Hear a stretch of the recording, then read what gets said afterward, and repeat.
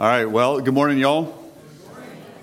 For those of you that were stunned by the reminder announcement that today is Potluck Sunday and you're currently on Uber Eats or DoorDash, the church address is 1615 Virginia Street, Snohomish. There. A little help from your pal, Carl. We're glad to have you with us as we continue through the Gospel of Mark. Last week, we started getting into Jesus' parables. And this week, we continue with 3 consecutive parables that Jesus offers to his disciples. And each one of these 3 parables, they work together to give us a big picture of what God thinks about the kingdom that he's coming to introduce. We need to remind ourselves, though, that Jesus is now working with a group of individuals that have never seen or encountered or heard anyone like Jesus before. And Jesus is beginning to establish a new kind of community as he works with these disciples. The disciples very often just don't get it. And so Jesus shares with them truths through the telling of these short stories. But they're all geared to reveal the specific nature of God's coming kingdom. And when we talk about the kingdom of God, we need to kind of establish what it is that we're talking about when we say that. Because sometimes we just kind of throw that phrase out there, but don't really know what it means. When we're talking about Jesus introducing the kingdom of God, he's talking about the overriding, ruling presence of God in all things. And specifically taking up the ruling qualities over individuals' minds, hearts, and souls. Prior to Jesus showing up, there was 400 years of silence. There was no prophet in Israel. There was a promised Messiah that we read about in the Old Testament who was promised over and over and over again, and the prophets kept pointing to that, and then there was 400 years of absolute nothingness. Jesus emerges on the scene. In the fullness of time, God sent his Son. And Jesus begins his ministry by reminding his people, they don't know that they're his people yet, but reminding his people the promises of God. And Jesus makes a distinction between what his main objective is. His primary purpose was to come and to introduce the kingdom of God. And he makes that clear in other places as he's doing healings and people are lining up for the healings. He's saying, that's not necessarily what I came here for. I'm capable, but that's not necessarily what I came for. But instead, I came to introduce the kingdom of God. We're going to go backwards just a few chapters to Mark chapter 1. Mark records this: after John was arrested, Jesus came into Galilee proclaiming the gospel of God and saying, the time is fulfilled and the kingdom of God is at hand. Repent and believe in the gospel. This was Jesus' mission. It was to introduce others to the kingdom of God and bring them to a place where they would repent and believe the gospel as Jesus presented it. Recognizing that some of these concepts would have been challenging to have heard, Jesus starts to illustrate things through the use of parables. And there's 3 parables that happen in quick succession, starting in verse 21 of chapter 4. He said to them, is a lamp brought in to be put under a basket or under a bed and not on a stand? For nothing is hidden except to be made manifest, nor is anything secret except to come to light. If anyone has ears to hear, let him hear. And he said to them, pay attention to what you hear. With the measure you use, it will be measured to you, and still more will be added to you. For to the one who has, more will be given. And from the one who has not, even what he has will be taken away. 3 parables, 3 big ideas. Here's the first one from this first parable, that the kingdom of God is light, and it makes hidden things visible. What specifically was the light, the kingdom of God, going to make visible? It was going to make visible the sin that existed in the world and the hardness of hearts of mankind. A couple of Sundays ago, we finally got out of that horrific time of year where the sun goes down like at 2:30 in the afternoon. And fortunately, there are wise people out there that are working fervently to abolish that from ever happening ever again. I support them. There have been studies that have, in an effort to support this idea of just getting rid of that altogether, that have examined crime during those darker months. And while nobody's willing to quite say there is a cause-effect relationship, there is a unique correlation that there is an increase in crime during those months where we are watching sunset at a ridiculous hour of the day instead of as late as we're getting it. And that should make good sense. Humankind, we tend to like darkness more than we like light. The human heart is a dark place. And Jesus comes to shine light on that dark place to reveal exactly how dark it is. Now, ultimately, what's the purpose of a lamp? It is to give light. So Jesus' point is pretty clear. You wouldn't bring a lamp into a dark place and then put a basket over it. It defeats the purpose. The purpose of the light was so that it would have an impact. And what's interesting about light, this is according to scientists, you can't actually measure darkness. You can only measure light or the absence of light. The same thing works with cold temperatures. You can't actually measure cold temperatures. You either measure heat or the absence of heat. And Jesus is letting us know that the purpose for why he came was to give light and for us to see how desperately we need him. Now, Jesus' light is different from any other kind of light. It's a light that will never be extinguished. The Gospel of John captures it this way. In him was life, and the life was the light of men. The light shines in the darkness, and the darkness has not overcome it. Now, I'm asking you to put a pin in your brain real quick.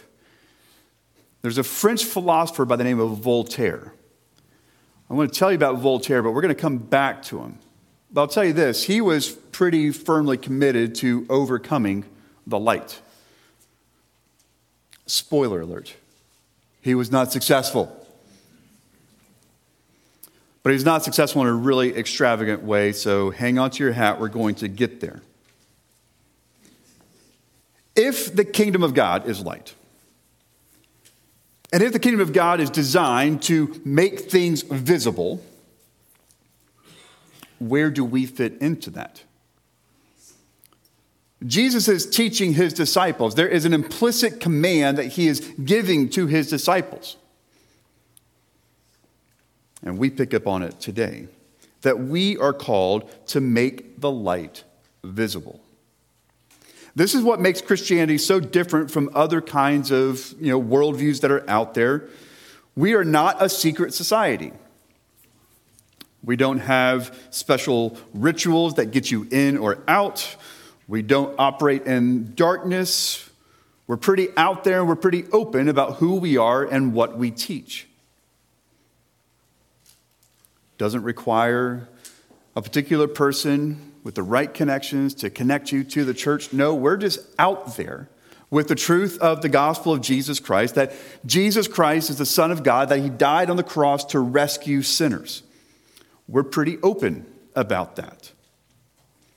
And we're called as Jesus' followers to make that light visible. which means we have a responsibility.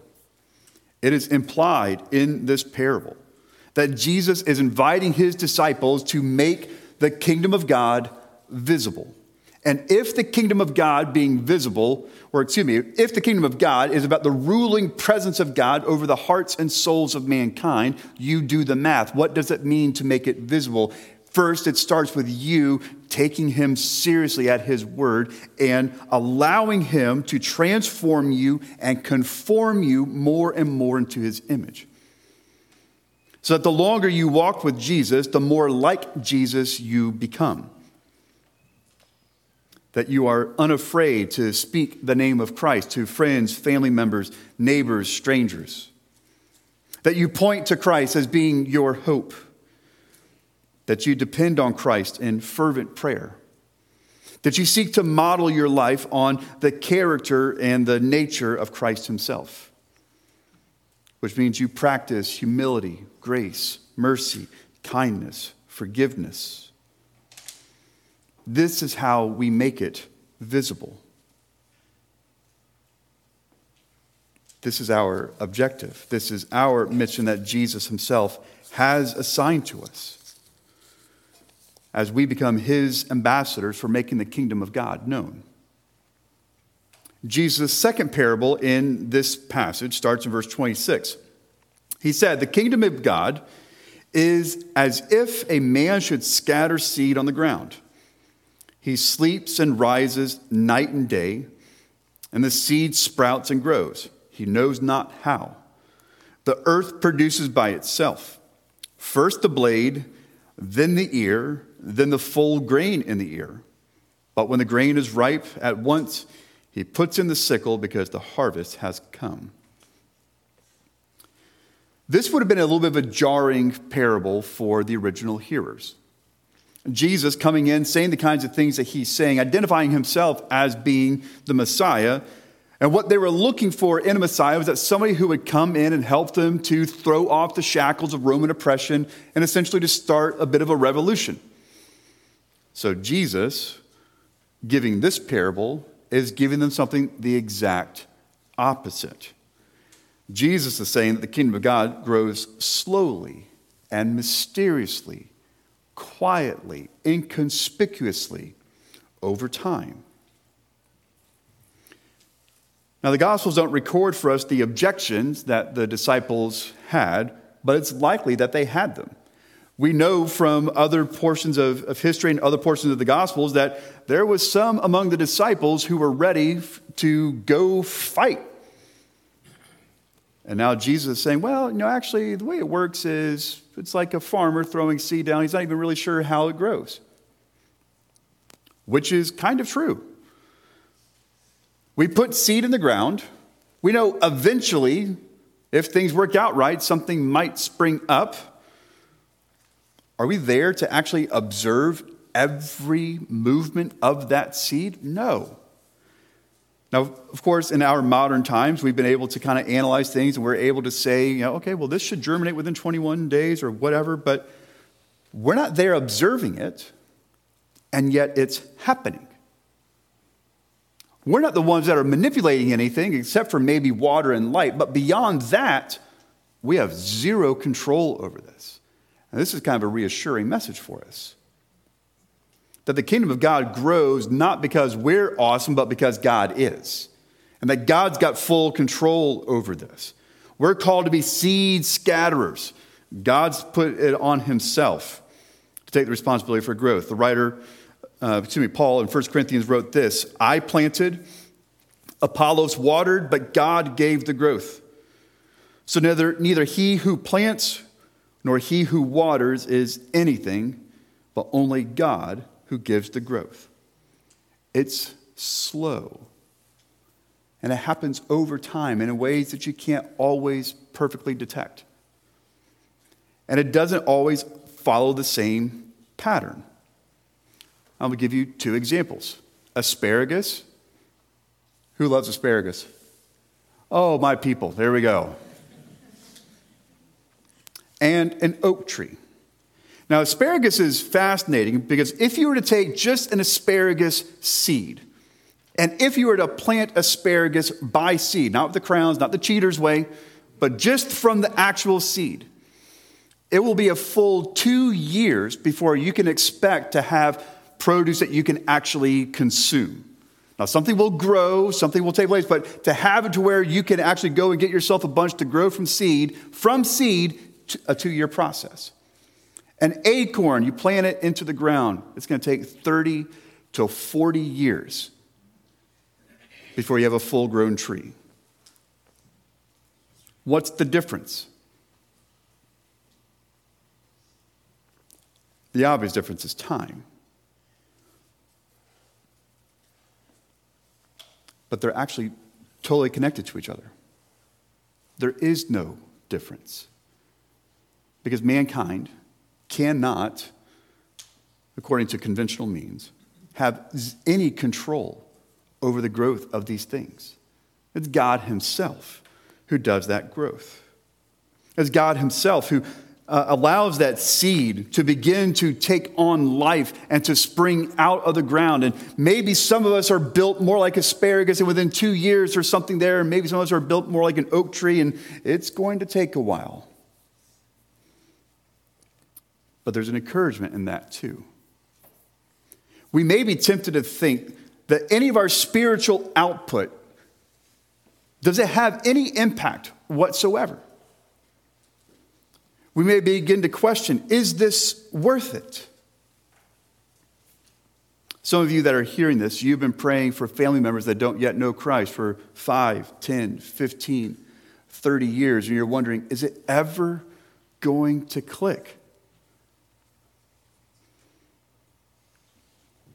Know this, that whatever seems small and ordinary to you may very well have an eternal significance. You just can't see it yet. At our previous field with Village Missions, the church and the parsonage sat on 5 acres of property. And when the church made their arrangement with Village Missions, they stated very clearly that whoever was going to live in the parsonage would then naturally assume responsibility for mowing the 5 acres of the church and the parsonage. And so guess who moved into the parsonage? I had to ask the question, is a lawnmower provided? I was told yes. And I thought I'd push a little bit. Is it possibly a riding mower? I was told yes. I'm like, okay. We moved there in February, so it was a couple of months before I actually had to mow for the very first time. And that was not a short day. And the first couple of times I did it, I'm not sure I took it on with as much joy as perhaps had been anticipated by others I would take it. But then something clicked. And I grew to love mowing. Because it was the one thing I did each week where I could exert some effort and immediately see the results. Everything else that I did, I'm putting out effort. I have no idea what's going to happen. If anything is going to happen.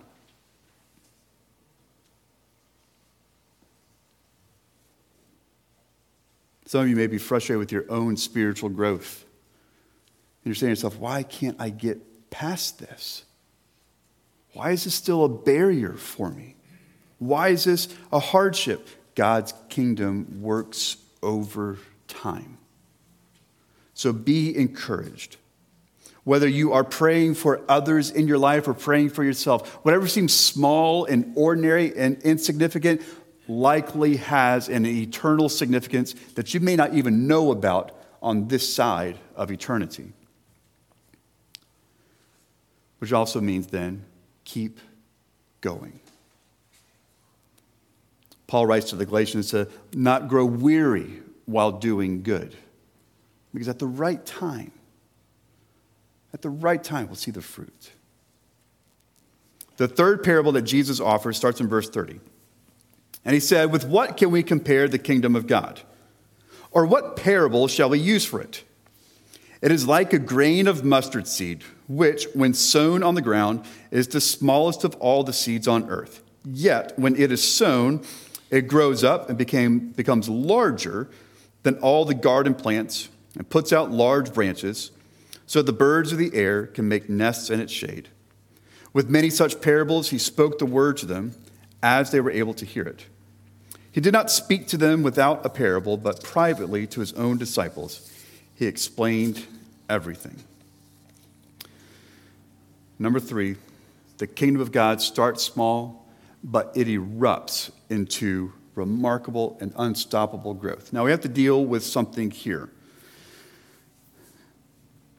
The mustard seed. Is it actually the smallest seed on earth? No. Was it the smallest seed known to Palestinian farmers in the first century? Yes. Jesus is not making an all-time declarative statement that there will never, ever be a single seed ever found smaller than a mustard seed. He's saying, for you people who are hearing this, first century farmer types, you know that this is the smallest seed. Now let's talk about a mustard tree. Now, how many of you knew that mustard grew into a tree?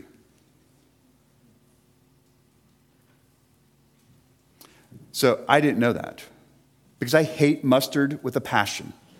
I don't want to know anything about mustard. It is the blood type of Satan for all I'm concerned. Actually, that's true of virtually every single condiment out there.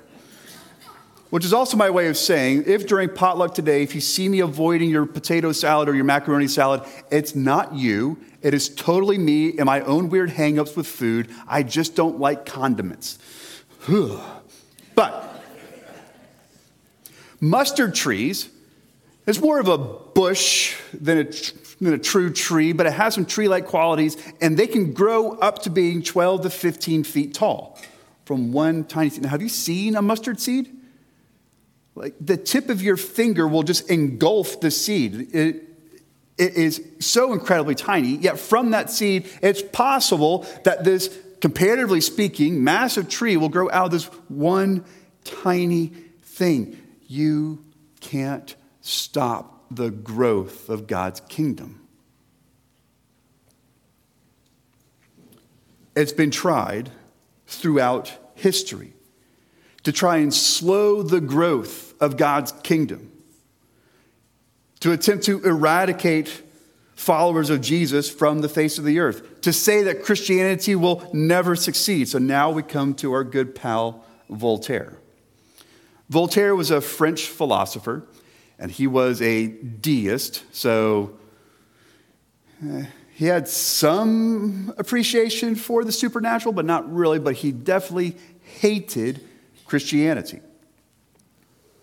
He said this of the Bible, that is what fools have written, what imbeciles command, what rogues teach, and young children are made to learn by heart. They went on to say, we are living in the twilight of Christianity, 1764. As if that wasn't enough, Voltaire had to keep going. So in 1776 said, 100 years from my day, there will not be a Bible on earth except one that is looked upon by an antiquarian curiosity seeker. Oh, well. Here's what's absolutely fascinating. 58 years after Voltaire died, somebody purchased his home and his printing press and began printing Bibles out of his house. Oh, Voltaire, you learned, unfortunately, the hard way that you cannot stop the kingdom of God. It has been tried and it has failed. We have brothers and sisters in places like North Korea, Afghanistan, and Iran that are worshiping Jesus. Now, they're having to do it in some different ways than we're doing it. But the church in each of those three countries is growing. The church in communist-ruled China, despite their many efforts to eradicate Christianity, is growing and blossoming in China. Places that 50 years ago you would never think would ever happen, and it is exploding. You cannot stop the kingdom of God. Once people get a taste of the ruling presence of God over their lives, it becomes addictive. And it takes root, and it transforms people from the inside out. And Jesus is letting his disciples know, this is how this works. It starts small, and it starts quietly, but it grows into something that cannot be destroyed. It cannot be thwarted. It was later on in the Gospels where Jesus says to Peter that the gates of hell will never prevail against him. And then in the book of Acts. The book of Acts is absolutely fascinating just from the story of what does it look like to be a follower of Jesus on the early edge of things. Peter and the apostles, they're out there talking about Jesus left and right. They're getting arrested. They're singing and laughing about, yes, we got arrested for talking about Jesus. Brought in front of the council again. And the council's had enough. And they're ready to be done with them. And there was one man on the council, Gamaliel, who stood up and said in Acts chapter 5, verse 38, in the present case, I tell you, keep away from these men and let them alone. For if this plan or this undertaking is of man, it will fail. But if it is of God, you will not be able to overthrow them. You might even be found opposing God. That was written 2,000 years ago. And what do we have today? The explosion of Christianity all around the world. Numbers of people coming to faith in Christ every day in places that you would never think of. You cannot stop the kingdom of God from growing. But it's also true at a micro level. If you are a follower of Jesus, the kingdom of God, this ruling presence of God, guess what? You can't stop that either. He will continue to speak to you, lead you, guide you, challenge you, provoke you, convict you, encourage you, nourish you, bless you. You can't stop him from working. Jesus said of his Father, up to this point, my Father has always been working, and he will always be working. And what's he doing? Reminding you of the truths and the promises of the gospel of Jesus, which he made his entire mission. Repent, for the kingdom of God is at hand. Let's pray. Father in heaven, we thank you for the truth and the power of your word. And we thank you for these reminders that your kingdom is designed to overrule our hearts. And it's a kingdom that isn't tangible with human hands, but it transforms us from the inside out. Father, I pray for those who have not yet trusted in Jesus as their Savior. I pray you would help them to have the honesty to say that it's a useless fight. That they will see they will not be able to overthrow it. And that they are opposing you. But we thank you that even to those who attempt to overthrow your work, to attempt to oppose you, you still generously hand out forgiveness, grace, and mercy. So, Father, for those who don't yet know you, who have been resisting you, who have kept you at arm's length, I pray today that you would bring them to a place of repentance, where they're willing to acknowledge that they are sinners and they need a Savior to rescue them from their sin. And they will experience new life in Christ. Father, I pray for those hearing this who are your followers. It's really easy to get discouraged. And it's possible that we're thinking, is this even worth it? 2,000 years of church history says yes.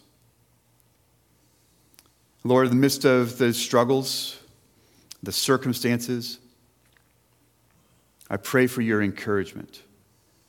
I pray you would strengthen your church to endure, to persevere, to make progress. I pray you would keep them from weariness. I pray you would give them rest. I pray you would nourish their souls and that you would send them back out into a world that desperately needs to hear this message.